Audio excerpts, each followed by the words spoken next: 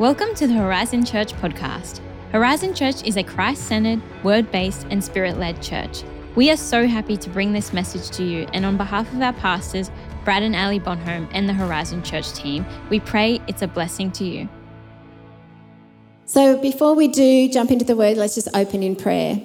Father God, I just thank you for your word. I thank you that it's powerful, it's living. We pray, Lord, that you would speak to us as we open it this morning, Lord God. Speak to your people in Jesus' mighty name. Amen. Well, the Bible is undoubtedly the most impactful and transformative book the world has ever known. From the book of Genesis to the book of Revelation, we read the story of God's eternal design to redeem a fallen world. With God as its inspiring author, the Bible is the world's greatest work of literature. And throughout the ages, multitudes have spent their lives proclaiming its truth. There has never been a book that has been more viciously attacked. It has been banned, it has been burned, it has been mocked, ridiculed and defamed. And many, in fact, have paid the ultimate sacrifice so that others may simply hold in their hands a copy of its pages. This is my word. You can see I'm giving away my age here, my 90s cheat tabs. Who's got cheat tabs on their Bible?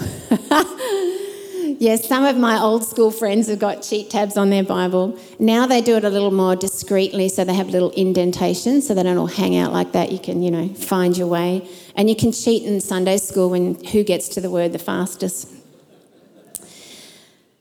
Evangelist and author Josh McDowell says it like this. The Bible was written over a period of 1,500 years, approximately, in various places, all the way from Babylon to Rome. The human authors included over 40 people from various stations of life: kings, peasants, poets, herdsmen, fishermen, scientists, farmers, priests, pastors, tent makers, and governors. Many, I might add, who had never met. It was written in the wilderness, in a dungeon, inside palaces and prisons, on lonely islands and in military battles. Yet it speaks with agreement and reliability on hundreds of controversial subjects, telling one story from beginning to end: God's salvation of man through Jesus Christ. No person could have possibly conceived or written such a work. The Bible says of itself in 2 Timothy 3, all scripture is breathed out by God. It is profitable for teaching, for reproof, for correction, and for training in righteousness, that the man of God may be complete and equipped for every work. So it trains us, it changes us, it transforms us. And there's a lot of interesting information about the Word of God. It's the greatest selling book of all time. The Guinness Book of World Records highlights a 2021 study by the British and Foreign Bible Society, which suggests that the total number of Bibles printed is between 5 and 7 billion copies. It is a collection of 66 books written in 3 languages across 3 continents. It has been translated in its entirety into over 500 different languages.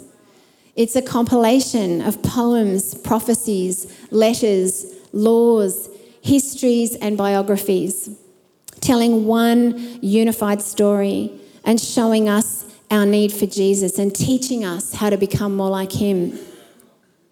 His word is eternal. The truths declared in his word over 2,000 years ago are still irrefutable in the age of modern day science. Isaiah 40 says it like this: the grass withers and the flowers fall, but the word of our God endures forever. So we can ascertain that the Bible is not just a book. It's not just another book like other books that may grace your bookshelf. It is completely different. In Hebrews 4, we read that the Word of God is living and active. There's no other book on your bookshelf that is living and active. sharper than any two-edged sword, piercing to the division of soul and spirit, of joints and marrow, and discerning the thoughts and intentions of the heart. What other book on our bookshelf discerns the thoughts and intentions of our heart? It's quite incredible, isn't it?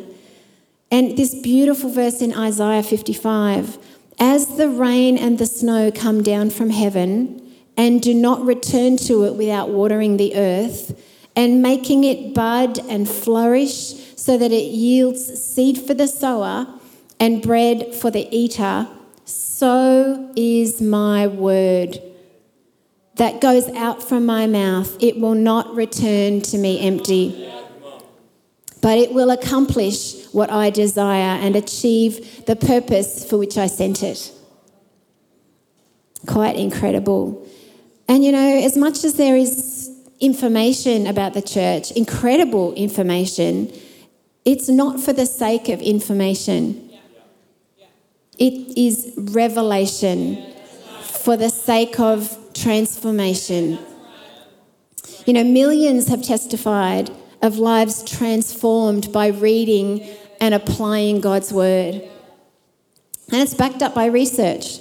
In 2009, the Centre for Biblical Engagement issued a report based on research with over 8,500 self-identified Christian adults who were willing to participate in a survey about Bible engagement. And it concluded that people who read the Bible at least 4 times a week experience the following benefits. 57% lower odds of alcoholism, 68% lower odds of sex outside of marriage, 61% lower odds of engaging in pornography, and 74% lower odds of gambling.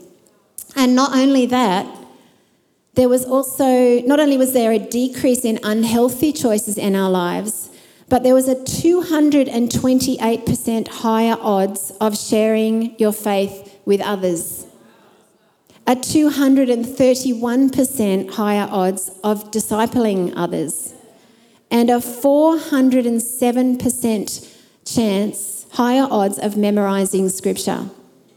How incredible, just 4 days a week. You know, the Bible was written, especially the New Testament, was written in the Greek language, and there's 2 words that describe God's word from that Greek language. And the first you would have heard from stage many times before. The first is logos, and it's described as a principle originating in classical Greek thought, which refers to a universal divine reason, immanent in nature, yet transcending all oppositions and imperfections in the cosmos and humanity, an eternal and unchanging truth present from the time of creation and available to every individual who seeks it. The Logos Word of God. You know, in Thessalonians 1 we read, "We know, dear brothers and sisters, that God loves you and has chosen you to be his own people. For when he brought you the good news, it was not only with words, logos, but also with power. For the Holy Spirit gave you full assurance that what we said was true." So we have the Logos Word of God, and without that, we would have no way of knowing God's plan for our life, God's purpose, or our place in that purpose. Romans 15 says, "Such things were written in the scriptures long ago to teach us." And the scriptures give us hope and encouragement as we wait patiently for God's promises to be fulfilled. The other Greek word is rhema. It literally means an utterance. How beautiful is that? An utterance, an inspired word birthed within your own spirit. A whisper from the Holy Spirit, or God's word spoken to you. So not only is there the Logos Word of God, but there's the Rhema, Holy Spirit whisper that is specific for you. How can it be that out of an ancient text, a word so specific to you and your situation can speak straight to your heart and sometimes make your knees buckle. Have you ever had that experience when you've read something in the Word, and maybe you've even read it before, but this time when you read it, it pierces your heart and it brings resolution, it brings hope, it brings breakthrough. How? Because His Word is living and active. That's what it means. It's living. It has an impact on your life. It is undeniably a whisper from the Holy Spirit. Many years ago, Lloyd and I were fighting to keep our marriage together. We were not in a great place, and we were struggling to find hope and to, believe that we could come back from the place that we were in. And, in that dark place, I literally picked up this Word of God, and I didn't even know where to read. I didn't know what to read, and I just flipped the Bible open, and it fell open at Jeremiah 33. And I read there the title that said, "The Promise of Restoration," which immediately got my attention. And it speaks of a city in ruin. And it says, "You say this place is a desolate waste, uninhabited by people or animals. But this is what I say. There will be heard once more the sounds of joy and gladness, the voices of bride and bridegroom." Whew, still gets me. "And the voices of those who bring thank offerings to the house of the Lord." Do you know what? That absolutely floored me that day. That's all I needed. That was my anchor. That changed my perception. It changed my hope. And today we're living in that promise. The Word of God that can bring absolute transformation. In John 6:63, Jesus said, "The words which I have spoken to you are spirit and life." That's exactly what they were for me that day. They were spirit and life. They weren't just theory. They weren't just words on a page. They spoke about bride and bridegroom, for goodness sake. I don't think I'd ever read those words in the Bible ever in my whole Christian, history. How incredible is God with His Holy Spirit rhema word from His Word. Who can testify to that?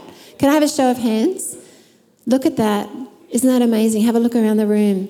So many people. If you're online, put your hand up and say, "That's me. I have experienced a rhema word from God." What I love about the Word of God is that it is all God needs. His Word is enough to speak something into existence. He doesn't need a source. His Word alone is enough. In Genesis 1:3 we read, "And God said, 'Let there be light,' and there was light the first day." It took me years to realise that when God said, "Let there be light," there was still no sun or moon or stars. There was just light. Why? Because God spoke it into being. The sun and moon and stars weren't even created until the fourth day. But His Word is enough. Let there be light, there was light. There is no greater way to get to know God, to get to know His character, His nature, His goodness, and the life that He has for you than by reading His living Word. It's where our faith is birthed. In Romans it says, Romans 10:17, "So faith comes from hearing, and hearing through the Word of God." There's another rendering in the Jubilee Bible, and it says this, "So faith comes from hearing, and the ear to hear through the Word of God." Isn't that beautiful? So it's actually God that gives us the ear to hear, to be able to understand and apply the Word of God. God, through His Word, is rewriting your story. His Word has a solution for every human condition. You may have once struggled with fear, but by His Word, Now you do not fear. For in Isaiah it says, for I am the Lord your God who takes hold of your right hand and says to you, do not fear, I will help you. If you're feeling hopeless, Psalm 119 says, you are my refuge and my shield. I have put my hope in your word. If you are still waiting on the fulfillment of a promise, 2 Corinthians, whatever God has promised gets stamped with the yes of Jesus. Or Numbers 23, God is not a man that he should lie, or the son of man that he should change his mind. Has he ever spoken and failed to act? Has he ever promised and not carried it through?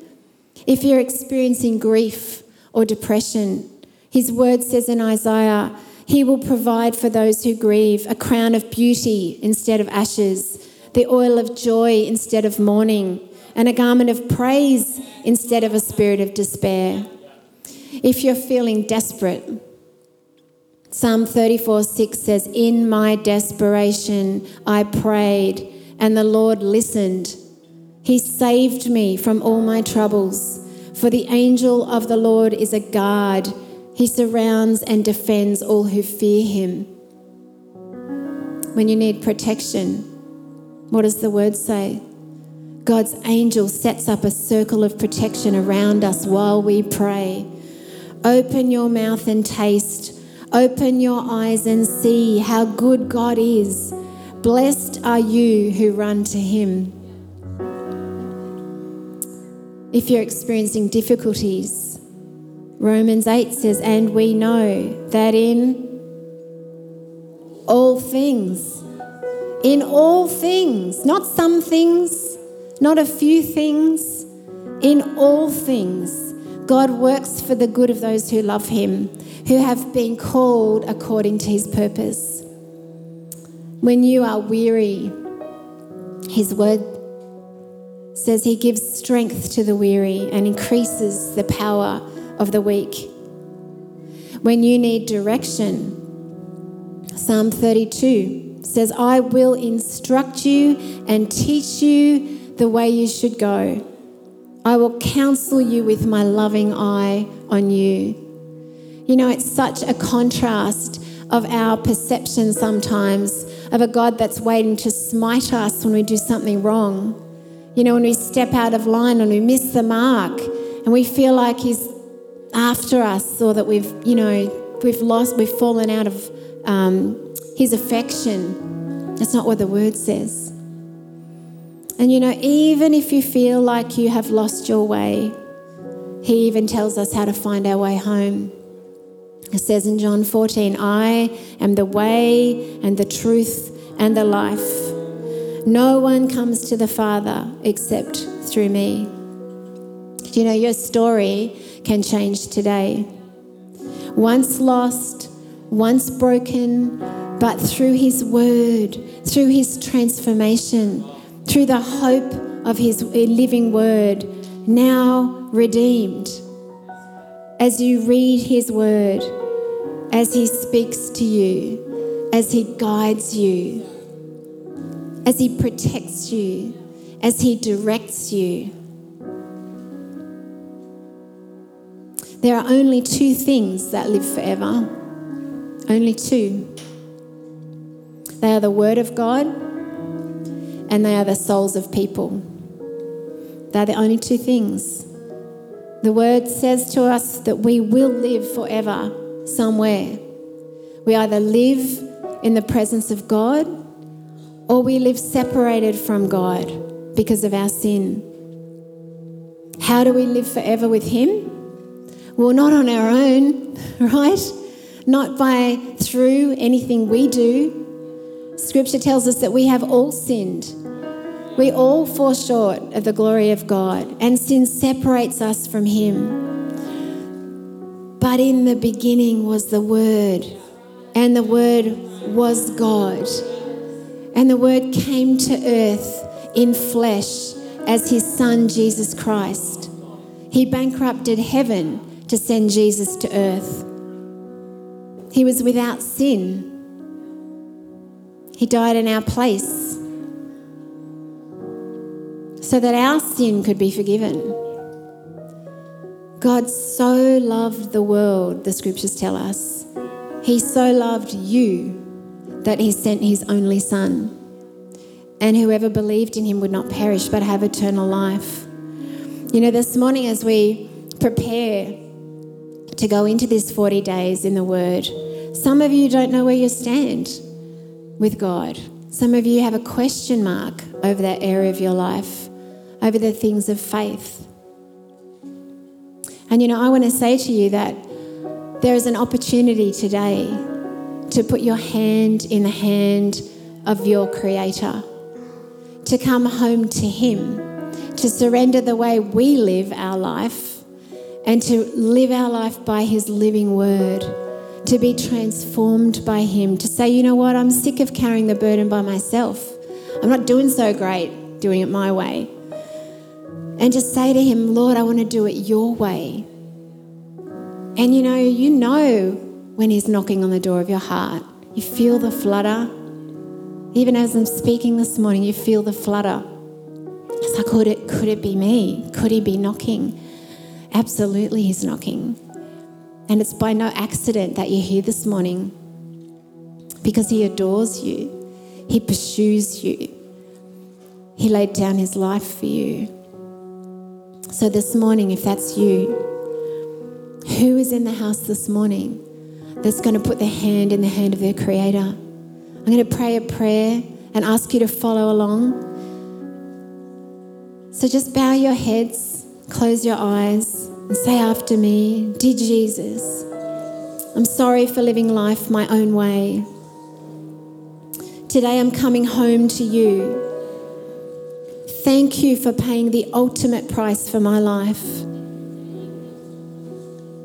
for dying on the cross for me. I open up my heart to you and ask you to come in.